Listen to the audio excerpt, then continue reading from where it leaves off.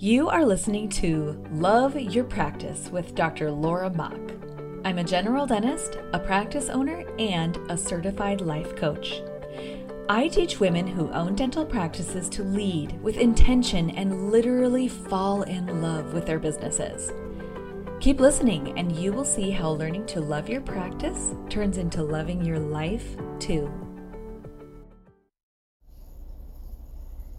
Hello to all of my lovely listeners out there in podcast land. It's Dr. Laura Mock, and I am here today to introduce you to this episode. I just interviewed the most fascinating, lovely woman, and we had the best conversation.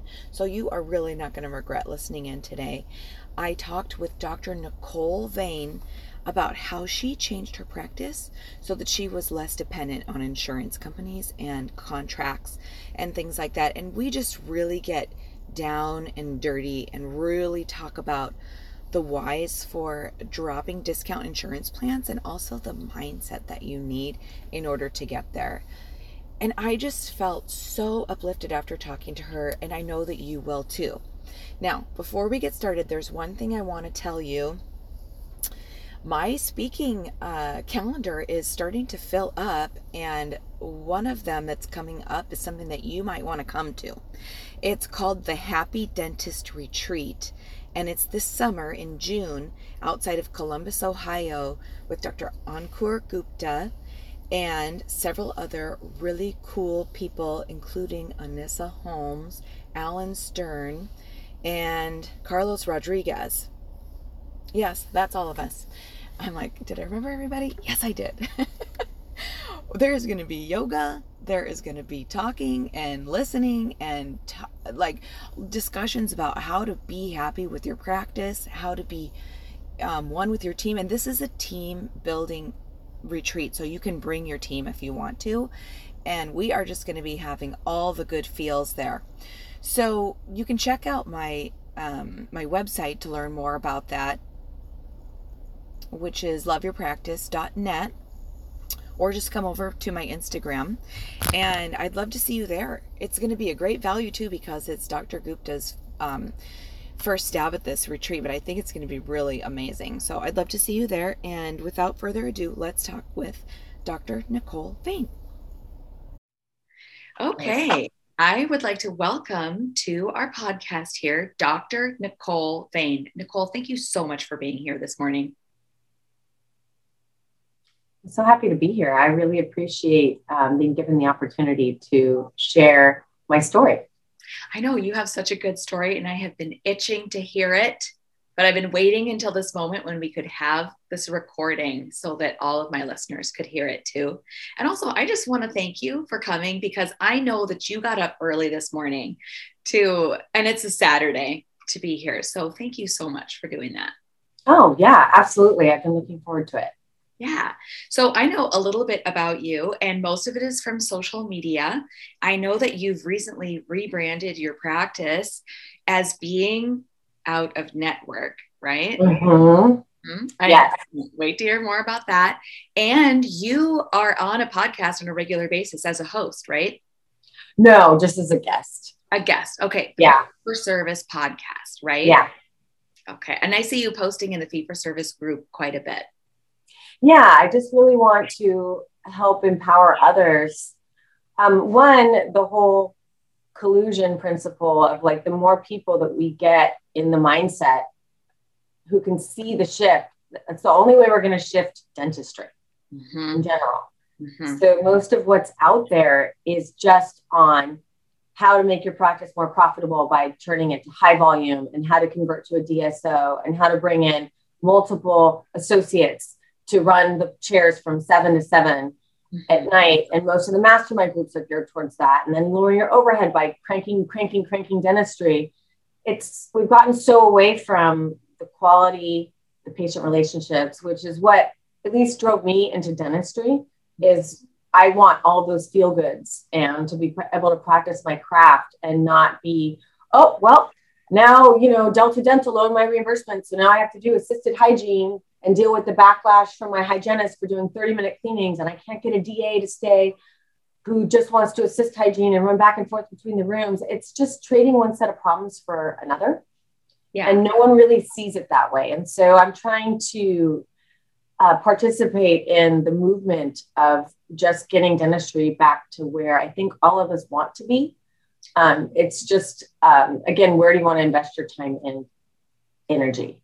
So tell me this, just describe for me the way your practice was before you decided to make the change. Well, I've been in dentistry almost 20 years, almost 12 as an associate, where I worked in all environments, clinics, a few HMO offices, but usually just high volume PPO offices where I'd have 6 chairs and 2 hygiene checks an hour. And I always thought that was something that I wanted. It was like the practice model that I'm like, this is just what you do. This is how you do it. You just move around. And I worked for the longest time as an associate wanting to buy out a gentleman, heavy PPO practice. A lot of teachers, firemen in the practice, where now instead of PPO, it's like a DPO. So it's even lower with some of those Delta, not the Delta Premier, not the deluxe stuff, just the like $698 a crown, $440 for a molar endo, stuff where you're like, this can't be right. And you're in California, right? Like that? Yeah, coastal California. Like the beach is across the street from my office. My rent per square foot, I know. I pay for the glory, let me tell you. Yeah. So it's been, that was just what I knew.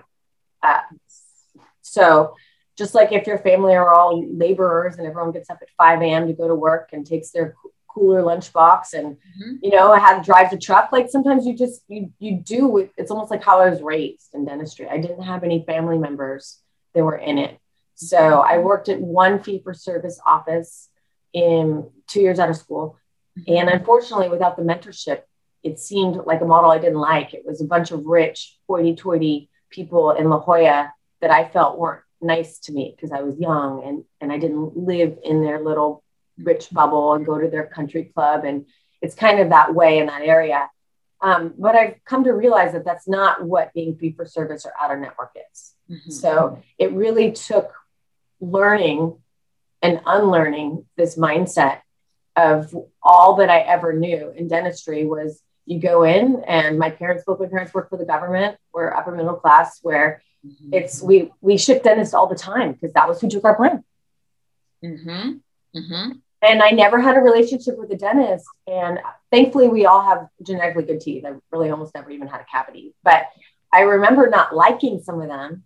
And then when I decided to become a dentist at age 12, now when I reflect on some of those offices, I'll ask my parents, like, why did we go there? And they're like, well, state of California employees, we this is what they gave us. And for a couple of years, they switched us to HMO and we didn't like that. And then they switched us here. And out here, we were Kaiser kids, which again, thankfully I was never sick because I don't, as a parent now, I wouldn't want to take my kids to Kaiser just based on how the system works.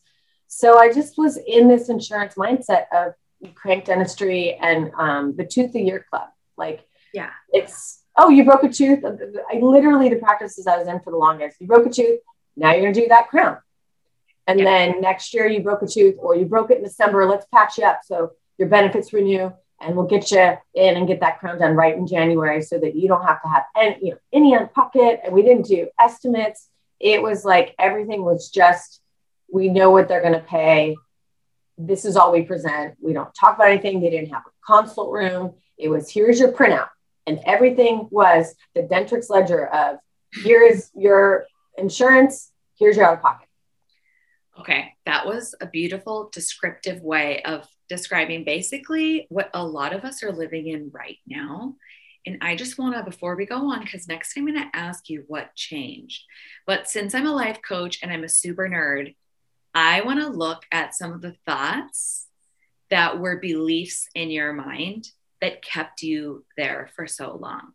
So let's just play with this for a minute. I'll throw some out. You throw some out. Tell me if I say any that are wrong. Okay. Okay. Mrs. Jones is not going to do an extra crown because it'll go over her maximum benefits.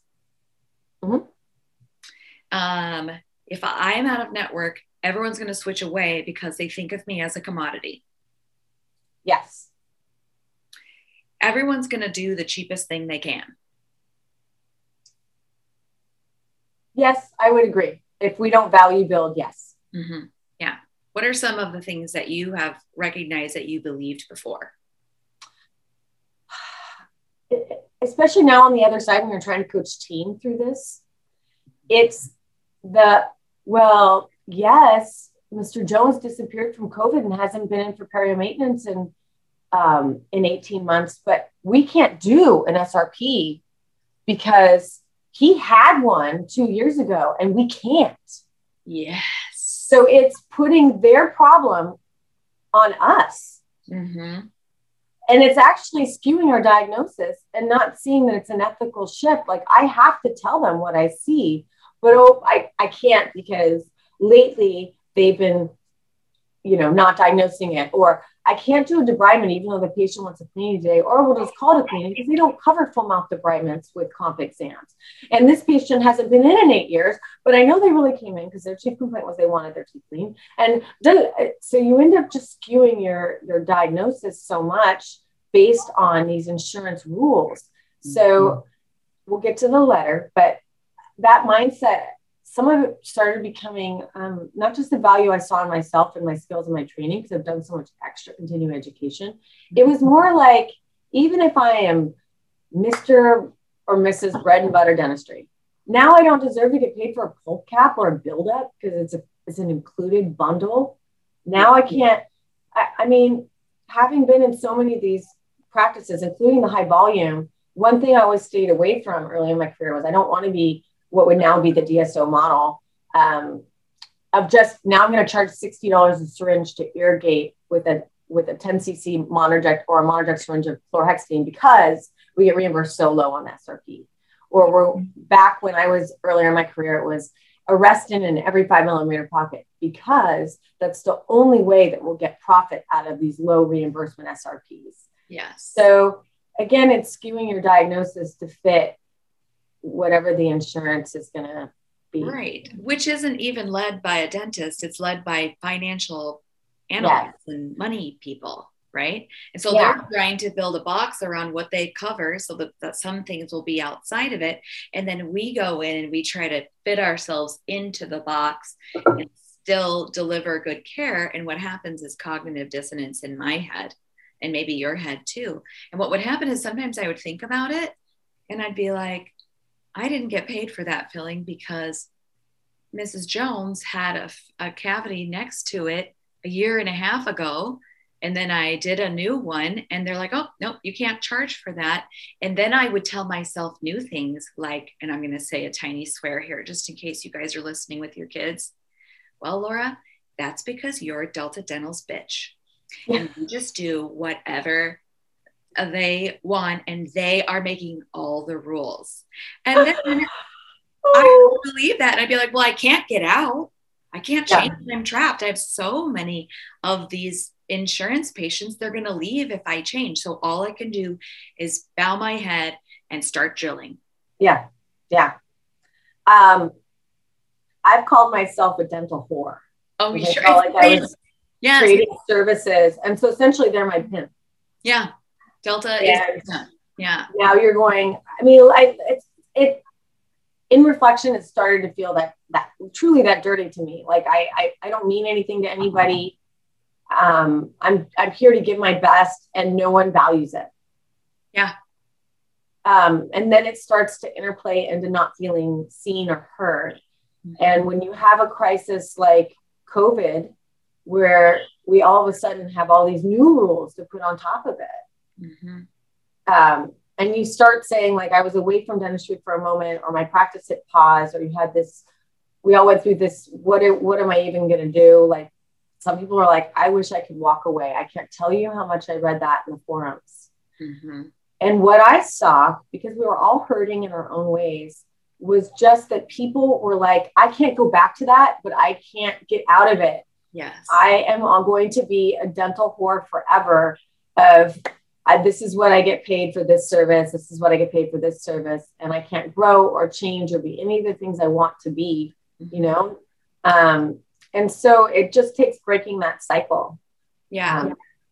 And but saying, it's not even that I want more. It's just, I'm willing to let that go. I let go of friendships that didn't serve me. I said during COVID, no more Karens, like no more Karens. The patients want to complain about everything, even on their new patient exam. You don't know them, but all they want to do is bash other ever the dentist, and this is horrible. And and I don't want to wear a mask in your office, and I'm not going to sign that COVID relief. The people that are just absolutely, you're never going to make happy. And then now, because I'm in a different mindset, it's how can I afford to deal with this person for that reimbursement? I would rather go drink coffee. Right. And not make anything. Truly. Dentistry is by appointment only. So that means I get to choose who I see and when and how, if I take my power. That's it. And it's truly like when you say the saying, it's been said by a bunch of different people, but it's when you say yes to something, you are automatically saying no to something else. Yes. So when I was getting so booked out, they had nowhere to put an emergency, a great case. Someone's like, hey, I'm ready to do my veneers. I got surprise proposed to, whatever. And I can't find a slot. And I'm literally over my front desk shoulder clicking. We'll go to Wednesday, go to whatever. Well, what about this? What can we move that? And then, now we had an opening in hygiene. So now you put in a new patient exam, a consult and whatever during my big case. I can't get up and do all this. It's just, you're literally saying no to something better. And when you really run just numbers and you're willing to look at what you get reimbursed per hour, I could see like a half or even a third of what my current patients are and be able to do quality and get paid the same and not even have an AR jumble of chasing reimbursements or, we actually, even though we verified that morning, still happens. Now we're going to take that money back because it turns out they had left their employer and we backdated their COBRA coverage, whatever the story is. Okay, but I'm going to pause you because you're getting ahead of our story here. Okay. I know you're super excited. So you were in this and I was in the same place where I believed I couldn't change. Okay. Yes. And just life coach Laura is like, all right, let's look at this from a standpoint of what our brains are doing. We have wishes and we have hopes and dreams up here in our cerebral cortex. And then in our hindbrain, we have ancient biological cues that are put there to keep us safe, to keep us alive, to not change anything. Stay in the cave, Nicole, because there might be a mountain lion outside of the cave. Okay. And so this turns into, you can't change because something bad might happen. And I had all this chatter for years of reasons why I couldn't change my relationship with these bigger dental insurance companies, right? But then something changed for me and something changed for you.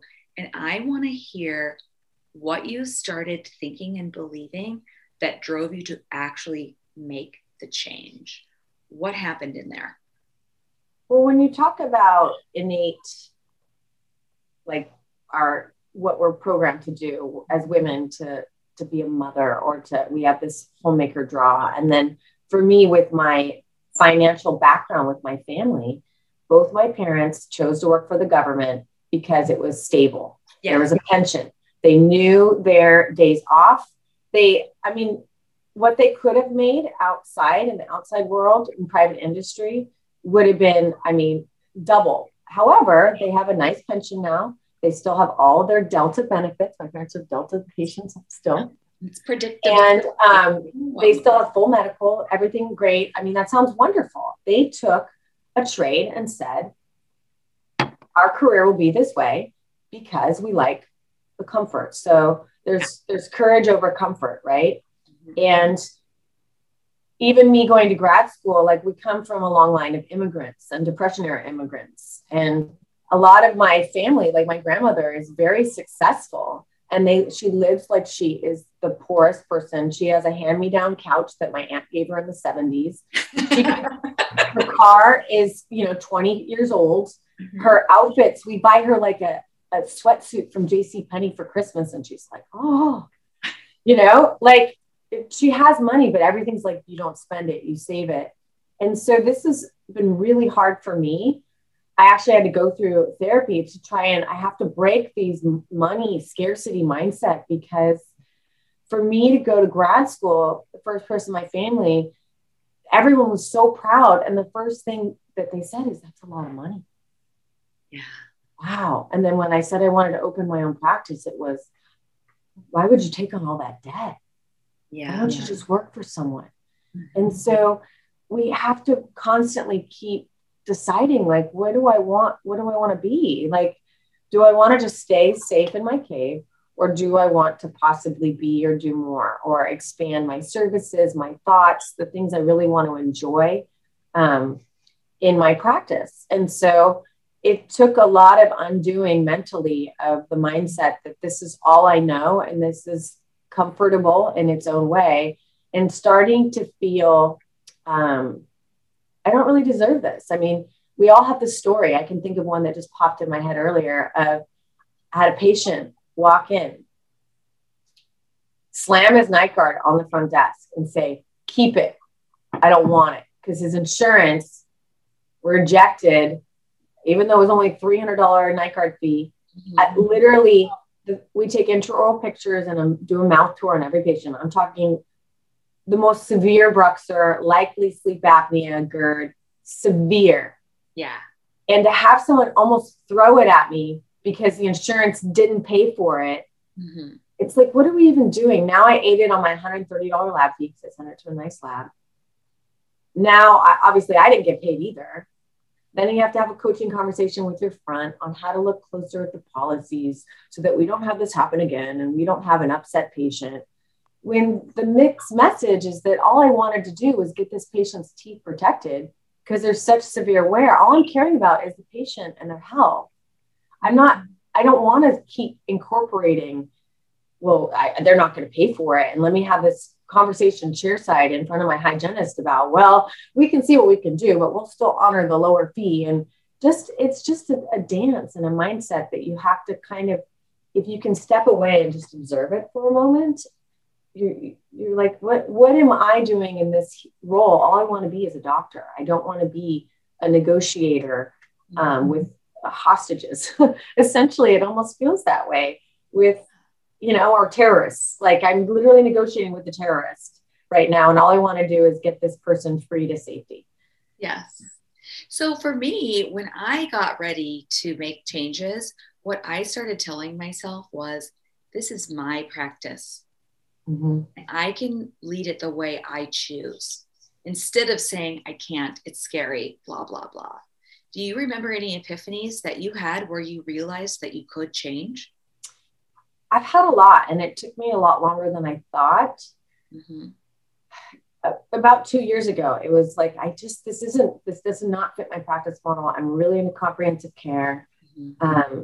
Again, if there's 2 really decayed teeth, all I want to do is get it fixed. I don't want to do the root canal this year and then straddle it next year, or prep and temp, and then we'll build this. This is what the tooth needs. Yeah. Even if they don't do the whole mouth. So it took that mindset. And then I got very fatigued by trying to coach the team out of it. Yeah. And then trying to hire people and investing so much time and money in training people that the me now wouldn't have even invested in. They just don't get it. There's absolutely no way they would have shifted. They were so bought in, so to speak, that then you say, okay, well, how do I keep growing myself? How do I grow as a leader? And then teach people the same value system that I have. So the shift was chairside a lot, actually more than 2 years ago, but the actual commitment was 2 years ago for me. The reason it took this long was I needed to find a coach for the front office or for myself to figure out how to get the verbiage down and the team culture right and the customer service right, so that I could support patients still having the value in what they do. Because when it's done right, you don't lose anyone and they don't complain. They really don't. Mm-hmm. So I did a huge, we're dropping. I dropped like a 4 or 5 out of the 8 I initially took 2 years ago. I had abdicated my throne. I wasn't doing anything at the time. I was just being a mom, doing my dentistry and going home. Yeah. And it was a disaster because there was no guidance from me for the team about why I truly was doing this. It was just like, we're not taking them anymore. And so the office manager sent out a letter. We didn't have the payment table set up right for billing on a network. We didn't have the team trained. We didn't have the right team for it.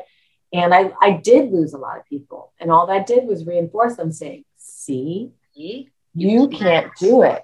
Yes. Okay. So I'm going to stop you for a second. So you did an initial drop, probably of the suckiest of the suck, mm-hmm. Is that right? And it didn't go well because you weren't ready. And then the team used that as evidence that you definitely can't. They kind of got trained into believing that you couldn't be free of those insurance plans. Is that right? Absolutely. But then, when you look at it 6 months after that initial pain point, you're like, hey, MetLife actually plays really well at a network. They do. They do. Yeah. This isn't, well, maybe do these other ones do that? And, but Blue Cross doesn't. So we're going to need to pre-collect with that patient just the same way we will with Delta. Mm-hmm. Hey, unfortunately, with your insurance, a lot of the others are really easy to work with, but with yours, we found that even when we invest a ton of time on the phone, this is going to be covered. We're analyzing your plan. We found that they reimburse a lot less, and we just don't want you upset with us. So here's what we're going to do. And, you end up learning which ones do really well on a network and which ones don't. Mm-hmm. And I found that the people that I'd rather them opt out ahead of time because their values aren't aligned. Some people truly are like, oh, well, you don't take my plan? Well, I'll just go over here. Yeah. And it's the happiness that you're okay with that. Yes. You don't need to be everyone's dentist. Yes. You can be the dentist for the person who's like, I only want Dr. Vane touching my teeth. Well, I have that. I have a lot of patients that are upset if they're squeezed in for an emergency exam. I'm already in a procedure and they're like, why isn't Dr. Vane in here? Why do I have your nurse? But like, she's going to come in. Yeah, I'll come in and diagnose it. But I can't sit chairside. Like they literally think they reserved an hour of time with me. And if you look at insurance, $21 for that limited exam and $17 for the PA. And my assistant is $25 and you want me to come in and give you all that attention. Well, eventually you have to understand that they have to pay for that. Right. The economics of that just doesn't work. And then you're running around with your roller skates. But here you are, we're talking about 2 years ago, you dropped some of the sucky plans and you're moving forward. And then what happened? So you have to get your culture right in the practice for customer service. Mm-hmm. And you have to get the right people rowing your boat. Mm-hmm. It will not work. And it comes leadership first, right? Yeah. So I wasn't the leader then that I am now. And I will say I abdicated my throne because I don't know at the time how to do Dentrix payment tables and how to do the AR reports to look at why something wasn't paid. What about the outstanding claim reports? Why are things being rejected? Oh, when did you stop adding narratives? We've always added narratives. Why did you stop doing this? You have to be able to unlayer all of that. And instead, old me was, now I'm going to have 4 front desk girls because I have to have an insurance coordinator who's all they're going to do is chase my insurance money that's owed to me. And I have to have someone who's just in charge of doing the verification and the breakdowns every day. And then I have to then have 2 other front girls to do the check-in and the checkouts. Now I have a huge ass overhead. And I'm also waiting for payment for forever on some of these. I had claims outstanding 11 months. And then when you look into it, when I didn't before, but when you look into it now, they're like, well, I resubmitted that like 3 times. And now Mrs. Jones she's just really upset. And so I don't know what you want me to do. Well, I wanted us to collect it in advance, but also We're now at 11 months. Now she's saying she doesn't know what to his period because it took so long. And why are you bringing this up now? Everything becomes back to it being our problem. And you're like, I worked really hard on that. I still haven't even been paid anything. Yeah. And now I have to coach a front desk person and then now worry about writing off. I can't tell you how much I wrote off. And it was really an issue of not collecting up front and telling the patient, this is our relationship. Like I'm going to sit down and do this beautiful work for you. And I'm going to focus only on you and make sure it's the best. And now on the flip side, months later, you're just figuring out how are you going to write it off as bad uncollectible debt? Are you going to write it off as insurance underpayment? Like those aren't the conversations I wanted to have anymore. Yeah. That is very demoralizing when you wait and wait and wait and then you don't get paid. Yeah. And I just want to say that I hear you talking. I hear that story you're telling me, and I've heard it from so many, especially female dentists. I mean, I don't talk that much to the men, but what I hear from their brains, these women, is I'm too busy to deal with this. I'm too busy to be the leader I need to be. It's easier for me to just go to the next operatory and bang out the next class 2s and cut a crown and run across to a hygiene exam than it is for me to stop turning my drill and start being a leader. It feels like it's too expensive or too hard to stop making the money and be the leader. It's not even just that it's too hard, it's painful.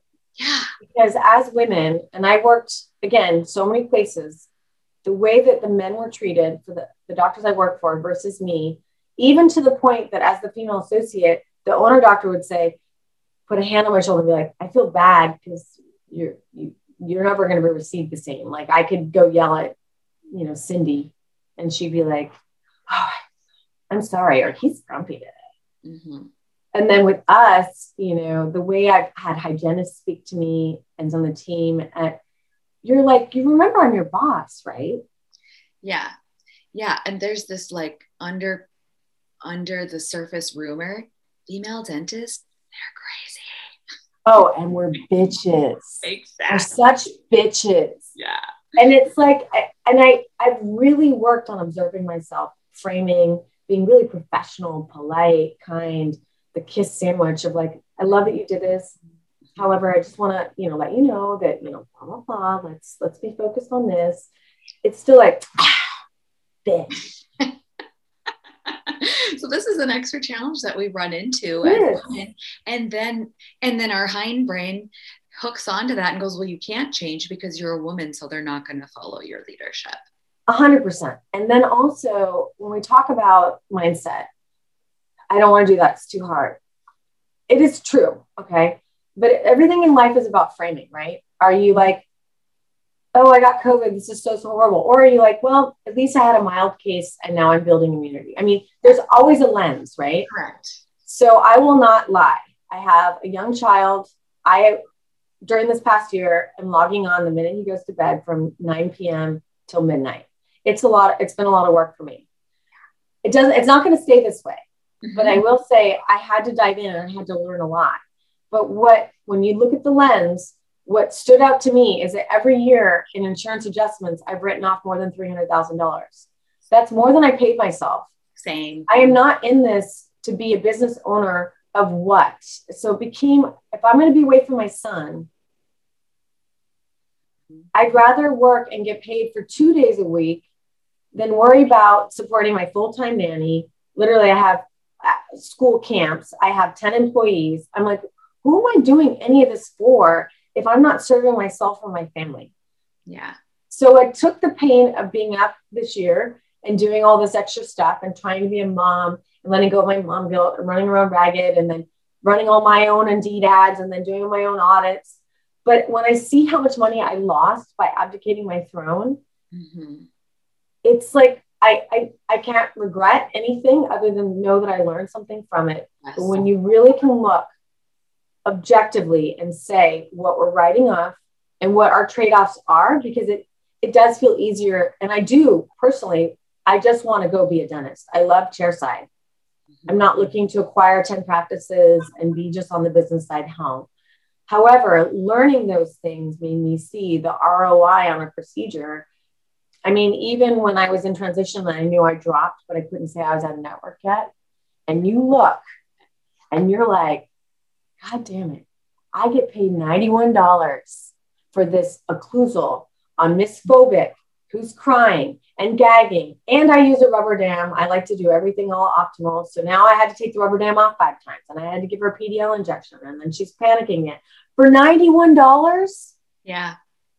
And it put me behind. And then I had the 2 hygiene checks. And you're like, it's okay. Just take your time. Enjoy the aromatherapy I paid for and the TVs in the ceiling. And let me get you another warm blanket. All the premium things I do. Oh, and I just, I'm so glad. Oh, I'll get you the name of that scented candle I had up front. That's going to make you just feel this is more a spa. For $91, I cannot do this. I literally wanted to be like, here's 100, Miss Jones. Here's $100. I'm going to go drink coffee and I'm going to go talk to my consult over here who is ready to do, the dentistry. They're bought in. They want to talk about things I like talking about. I like talking about diet and etiology and things. I'm not just like, let's slap some fluoride varnish over those class 5 decays and you're at fractions and we'll call it a day.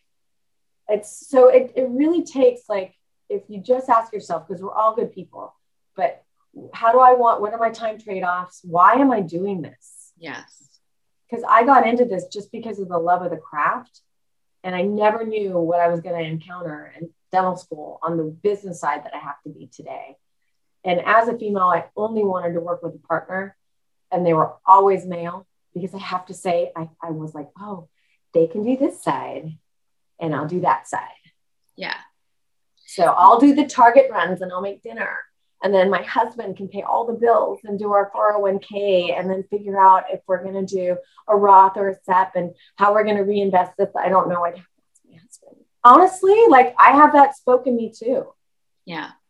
But that question that you ask yourself, why am I doing this?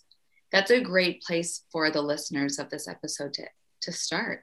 If you're thinking about changing how you depend on insurance reimbursement, starting with, why am I doing this? What do I want to do? And really sitting down and looking at the numbers, that's a wonderful place to really start to understand where you're at. Mm-hmm. You got to the point where you were ready to drop the biggest one. I got there last year and then and then you wrote a letter that went viral. Like, it was kind of all over the internet for a while among dentists, like dental viral, right? Not TikTok or whatever.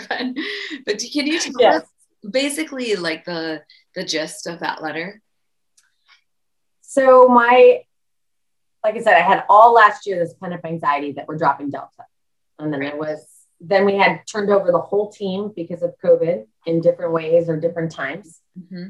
And I felt I couldn't do the training needed.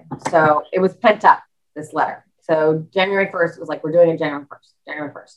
January 1st, 2020, you said? Yes. That? Okay. Yeah. And they said, you need to do it in writing. Yeah. And then when I put it in some of the business forums, people are like, you actually have to send it certified. They're going to say they didn't get it. They're going to drag it out, which is actually what ended up happening in the beginning. Oh, wow. So I was like, fine, I'll sit down and write a letter. And it essentially was a Dear John of, thank you for mistreating me. Thank you for saying now, after being with Delta almost 20 years, that I deserve to be paid less than what I was paid in 2003. Mm-hmm. Thank you for telling me that all my additional training in doing surgical extractions and all the extra liability is still only worth $81 to $125 for the extraction. Thank you for telling me that I have to give patients half-hour cleanings now because your reimbursements are so low. I'll lose money on having this patient in the chair. And by the way, thank you for telling patients I'm an asshole for not covering things anymore, or not, when it's actually you, the insurance, who said that you're going to reject this, even with the pre-op. And now I have to deal with a bad Yelp review and someone crying and telling me they're not going to pay that. When you pre-opted it and said yes, and then said no on the back end and left me holding the bag like I'm the bad guy. So thank you for showing me how much you value my business. Thank you for understanding the increased cost of PPE and my now paying $49 for a box of gloves. And now you're telling me in a nice letter at the end of last year, you're going to cut my fees by an additional 15% and do more bundling. And I love reading online that you just profited an extra 40 million last year. Right. And your CEO made X number of dollars. Yeah. And I literally, you want me to starve because you want to be more profitable. Like, I see that you're a for-profit business and I choose now to no longer accept this. Yeah. So that was my letter. And it was almost, when I posted in the forum, you get the people who they're never going to read that. I'm like, I know this was for me. This was my Dear John letter to say, I am telling the universe that I no longer want to be treated this way. Yeah. Yeah. And so it also is, I want to choose, I want to say yes to things that are going to serve myself and my patients. There's nothing selfish about it. It's literally when I do an implant, like I said, I don't want to get up and do a bunch of hygiene checks and run around and worry about this, or I'm going to squeeze this in, or, I'm going to try and find the cheapest lab possible. I don't want that tied to my name. And I want to have patients get the optimal result and not be sitting focused on, oh, well, Debbie said that Delta is going to pay this one and we have to take $550 for the veneer. Or I see in the forums, help, like young doctors. I agreed to do these Invisalign cases, they're startups, and I'm going to be paid less than my lab bill. What do I do? Oh my goodness. And the fact of the matter is there are actually ways around it, because if it's not a covered benefit like ortho, you can still charge your fee and all these other things. People don't know that. But again, it's still a matter of mindset of, I don't deserve this, or I'm going to choose. I had no problem prior to officially dropping. If someone's like, well, you should pay for this cosmetic case because Delta is going to pay this. Like, no, I'm sorry, I can't give you the quality that I want. So I'll just refer you to someone that will. Yeah. So now it's been a year since you did it, right? Yes. Everybody who's listening wants to know how it's going. Because what's funny is I've gotten in the past year so many patients back from 2016, 2015, 2018, when I had that initial drop that went poorly, who have now come back. Mm-hmm. And I've asked them, I ask every single person, why did you leave? I ask all new patients anyway, why are you here? Who was your last dentist? Why did you leave them? I asked that on my side too. Yeah. And some are like, oh, you didn't take my insurance anymore. And I went somewhere else and I tried it for a while and I didn't like it, because a lot of them on some of these plans to get these low reimbursements, I know they're going to be at a high volume DSO. There's several within 2 miles of here where and I worked at some of them. Yeah. 6 chairs at a time, different hygienists all the time. They may love you and you're there on Tuesday, Thursday. So then all your treatment is scheduled with this doctor on another day, whatever. That's what they're going to encounter. And that's not what they want. So a lot of them just came back, or they were really upsold on a lot of stuff. Mm-hmm. And I'm really conservative. I like watching stuff. So some of the watches were now these big crowns. And so essentially was doing a second opinion, or they just never formed trust because the treatment was so aggressive. So a lot of them have been coming back. So I haven't seen the loss. Right now, it seems like the people who haven't returned, it's just COVID based. Yeah. So you haven't had a lot of patients leave the practice? No, right now it took a lot of training the front on what to collect up front. Mm-hmm. The biggest issue I found in hindsight of why it never worked before is, one, everyone wants to do the printout. This is what your insurance is going to pay. This is this. So it took me getting a membership plan in place to be able to offer them a third column of like, this is what you could save. You'd save more if you just did our in-house plan and paid cash and didn't pay for these benefits. But also being able to get the team away from just here's your printout, and also looking at downgrades and out-of-network reimbursements. Most often they weren't. Most of your team is fear and uncomfortable over collecting wrong, and they'd rather let someone pay $100 of $1,500 of treatment, even if you're out of network, because they're like, I didn't know what to estimate. I was uncomfortable. They weren't looking for the solution of like, oh, how do I best estimate then so I can feel confident? So it took a lot of training on that to get everyone comfortable and have the system set up so it didn't default to the wrong payment table, where then you were left holding the bag with AR. Because we transitioned everything, and we still are, by collecting the out-of-network fees up front. We're not fully fee-for-service where it's, hey, a crown is $1,500. We will take $1,500 today to pre-book. It's, hey, we think they're going to pay about, this much. So we'll collect $900 from you today. And then once we get the check for this, then we'll go ahead and balance your account. And then having clear financial agreements now where at 30 or 45 days, we're actually then collecting if there's any amount due, versus what happened before was resubmitting, lots of phone time, and then facing write-offs or facing bad uncollectible debt. Cause like people are like, it's been a year. It's too late. No way. Yeah. So, okay. So that's what your patients are experiencing. And how are your days going? You say yours, and then I'll let you know how I'm doing, because I dropped my last insurance 2 months ago. So I want to know, how's it going now that you did the scary thing? It's just been great because I have bigger cases. Mm-hmm. I'm doing a couple crowns at a time on one patient or a quadrant. Yeah. And I redid all my schedule blocks. So longer for just more for value building and relationship building, longer. I always had 90 minutes for a new patient exam, but again, having more team available to do the treatment planning and presentation with me, going over stuff, going over images, going over out of network payments. I've tried to slow everything down. Yeah. And also, I don't know about you, but for me, I had both my hygienists turn over after COVID, one well after COVID, but both had like life stuff and didn't handle COVID well.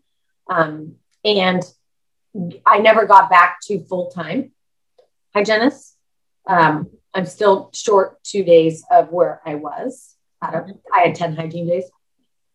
And knowing that those openings right now are okay because we're putting in cash new patients, whatever. So even if we had delta attrition, I'm not able to crank full volume anymore like I was anyway. Mm-hmm.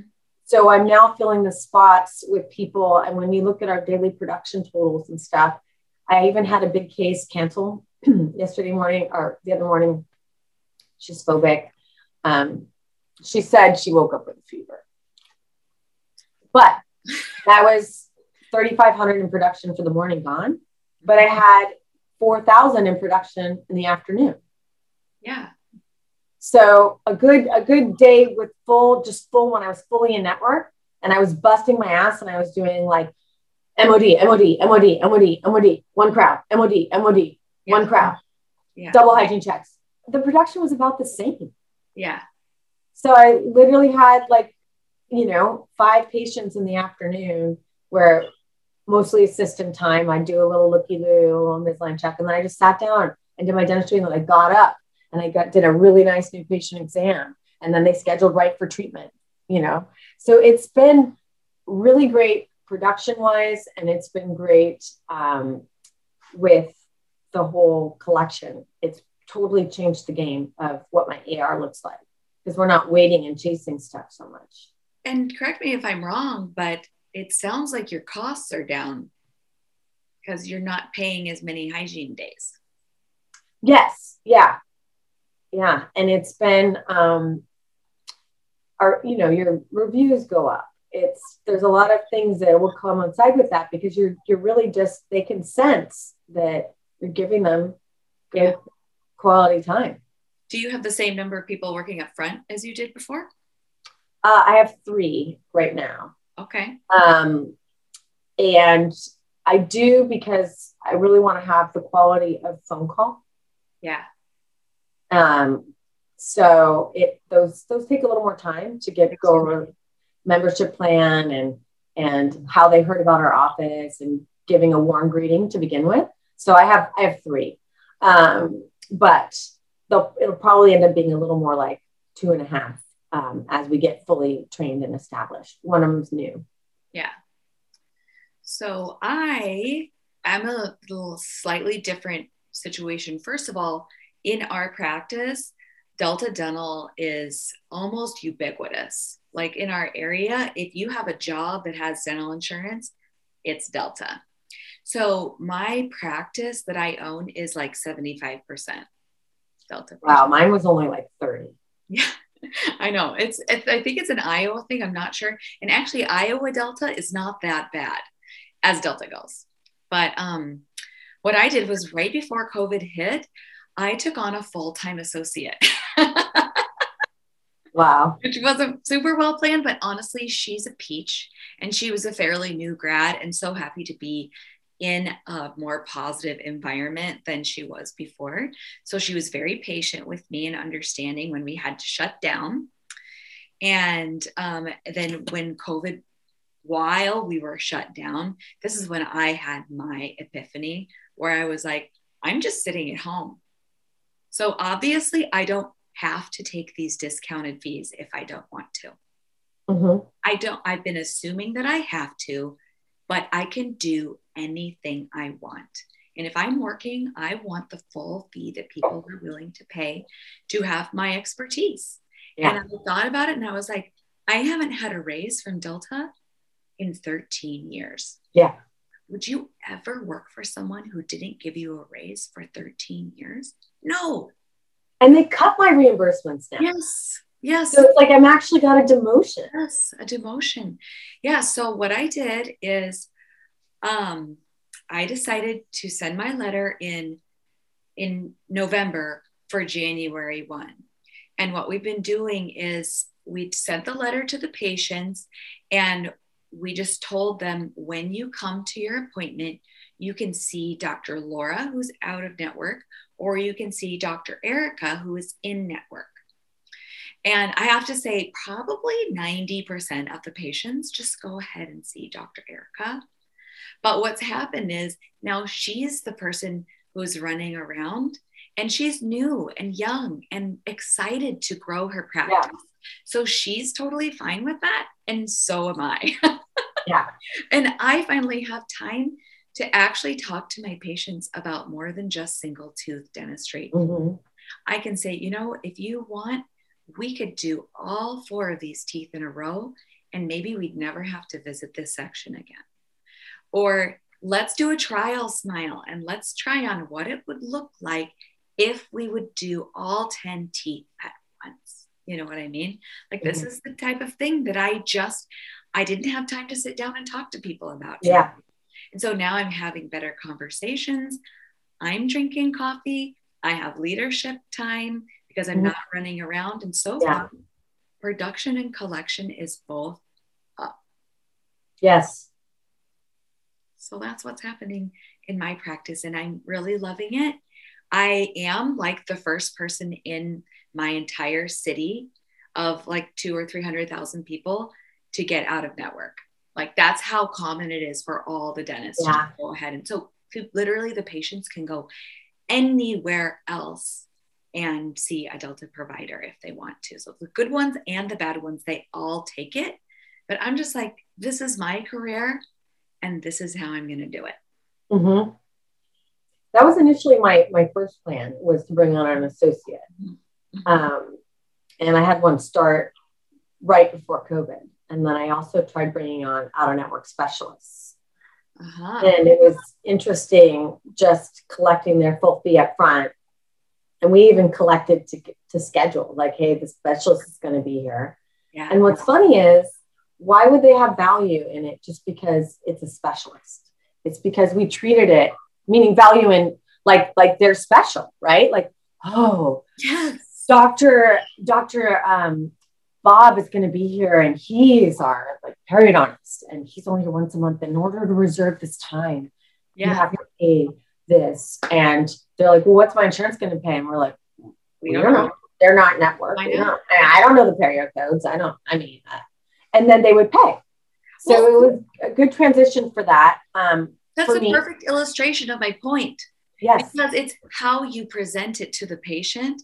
This is special. We collect anytime someone is making an appointment with us, unless it's a hygiene appointment. Mm-hmm. So it's your copay is going to be $500. We'll take $250 right now and $250 when you come. Yeah. You're like, well, I don't have that money. Okay, well, call us when you're ready to schedule. Yep. And then nobody fails their appointment because they are already invested. They gave money, and it's all because of how we present it to the patient. It really, really is. It does take that spoke of, as females, a lot of times, and I know I was right there for the majority of my career, I would look at my day sheet and nothing else, and I would go home. Yeah. If you look at your numbers, you will see that you are not losing by slowing down. Yeah. If anything, if I just gain more time with my son, if I'm able to adjust my hours and again, come in and produce, and then not have to worry about not getting paid for all the things that, like, again, I had over $300,000 in write-offs last year too. And I don't want to do more write-offs than what I'm paying myself. Yes. All the stress of all this bullshit. This is bullshit. Dealing with the amount of stress this past year over finding quality employees. And everyone's like, there's no one, there's crickets. What do I do? A lot of us have had to face reworking our practice model. Some people are even saying, I'm not going to even have a hygienist anymore. I couldn't find anyone. So now I'm doing this, and we've all had to adapt. But the question is, why do we keep adapting just so it fits the practice model where I have to adapt, but insurance. Yeah. So I do think you could either do it hybridized like you did, because I was the associate who took all the insurances while the other doctor was fee for service. And I didn't mind at all. Or you can start shifting if you're a solo practitioner like myself and say that the people that choose me are going to choose all of this. The fact that I do spend time talking to them about airway, their occlusion, their diet. I'm not just like, oh, you have a lot of new decay. We should just get some stronger fluoride varnish for you. Right. We could do more. Here's your Prevenant 500 script in your hygiene bag. I'll zipper it in, and then that's taken care of. Yeah. I guess, and I want more for myself. Yeah. Like in terms of just in general, like for your life and your practice and everything, you deserve it all. Look at how smart and amazing you are. You deserve to have the practice that you've created. But it's also, if you frame things again, our lens, I've been the whole post-COVID thing. Customer service has really died, right? And now, even if I'm trying to tip generously, I'm eating out more to support small businesses. There's a lot that literally you're paying more per item and you're doing this nice tip. They're literally like shoving it around. Here's a cardboard box with your food left outside. Don't bring your disease in here. And you're like, but they forgot this isn't even right. And excuse me? No, don't come in here without a mask. You're like, right. Imagine that if you look at your insurances as that's how the patients are going to be treated, that you're just cranking. There's nothing personal. Wait outside. Don't do this. Don't do that. I'm going to only give you this short amount of attention because this is how it is now. Because of COVID. COVID. I don't like the way that makes me feel as a consumer. Yeah. And if you think of that's how we're going to be forced to treat our patients, that's just not something I want to do, because that's not how you want to practice dentistry. And you're not. Yeah. The way you want to. And that's why I wanted to talk to you. This has been such a fascinating conversation. Now, I want to ask you one more question before we close, because we're almost out of time, but there might be people listening to this podcast who are like, oh my gosh, I think I want to follow Nicole. I want to go down this path with her. What would you say would be a really good first step for them? Look at yourself first. And what I mean is they can reach out to me, but I had someone call me last weekend. Hi, I got your number from so-and-so, and they said that you're out of network with Delta, and I wanted to see if you could share your letter and share any insight with me, like your letter to the patients. Sorry. You Right. didn't want the Right. letter to Delta. I didn't want the angry, sarcastic letter you wrote to Delta Dental.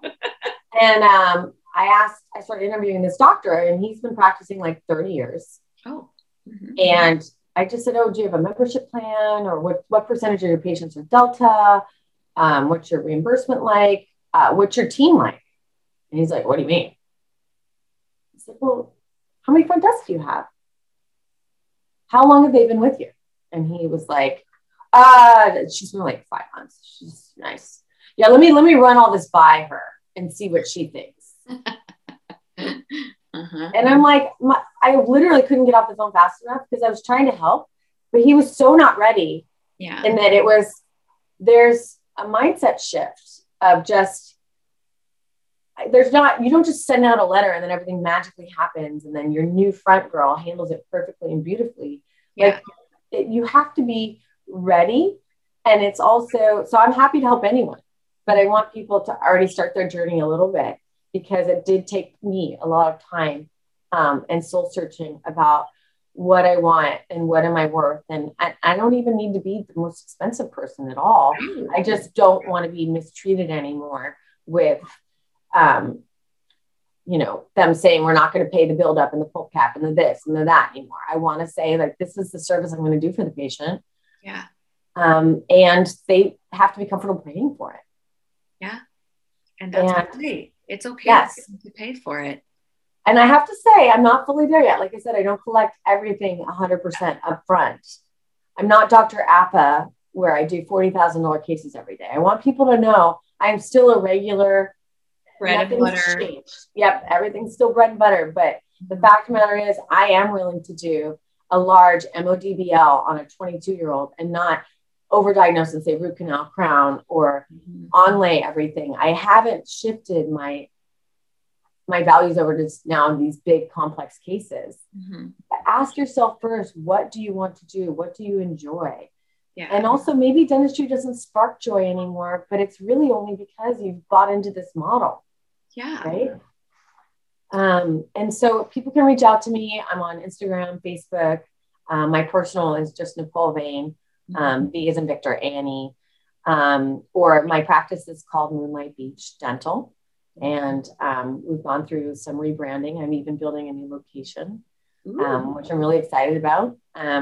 Trying to just be a big part of this abundance mindset, that even if I'm dropping insurances in my practice, what if it got smaller and now I'm adding more ops? Oh my God, what are you doing? But I'm really just trying to be in more of an abundance mindset and know that when we shift, the universe shifts. Yeah. Well, I definitely agree. And I am a big supporter of abundance mindset. So I encourage you to stay the course with your abundance mindset. And just thank you so much for taking the time on a Saturday morning to teach us about this and to tell us your story. Yeah, thank you for having me. And if anyone wants to reach out to me personally, feel free. Yeah, we'll include how to get a hold of you in the show notes. Okay. Oh, and also, I just shot my video to keep put on my website for why we're not taking Delta or any insurances. So I can share that too for people. Because we've been telling our patients in person, but I also want to be able to provide a link and have content out there that we can refer people back to our website about, like, why I'm not taking it anymore. Yeah, that would be great. And also, I remember one time you shared a PDF of your trifold for your membership plan. I think there's a lot of ladies who would like to see that too. So we'll include that in the show notes too, if you think you can. Yeah. And that isn't as simple as just doing the trifold. I'll share it, but if you ever want to talk more too on how to develop some of these systems, because there's a lot of ways to do it wrong, but there's a lot of ways I've learned to do it right now. And the rewards are there. The patients really, really love having these other options. That's awesome. Thank you again so much. And thanks for listening to the podcast, because I know you're a listener. So I just want to thank you for that too, because, when I first got out there, it was like, hello. Yes. Like, I was going to hear it. So thank you. And I love your message. And I think we all need support, especially when it comes to the female sector, of getting into the the role of true ownership, right? Yes. And leadership is very, it was a very challenging journey for me personally. So I think it's great to have these people like you that are coaching us so that we can learn how to address difficult situations that will come up every day in our practices. Absolutely. All right, Nicole. Well, thanks again. And we will see you again soon. Okay. Okay. Thanks so much. Thank you for listening to Love Your Practice with Dr. Laura Mach. I would love to meet you. To join our movement, find the Facebook group called Love Your Practice and request to join. If you can't find it, just send me a message and I'll add ya. You'll find me there helping all of my ladies to fall in love with their businesses and have a better life.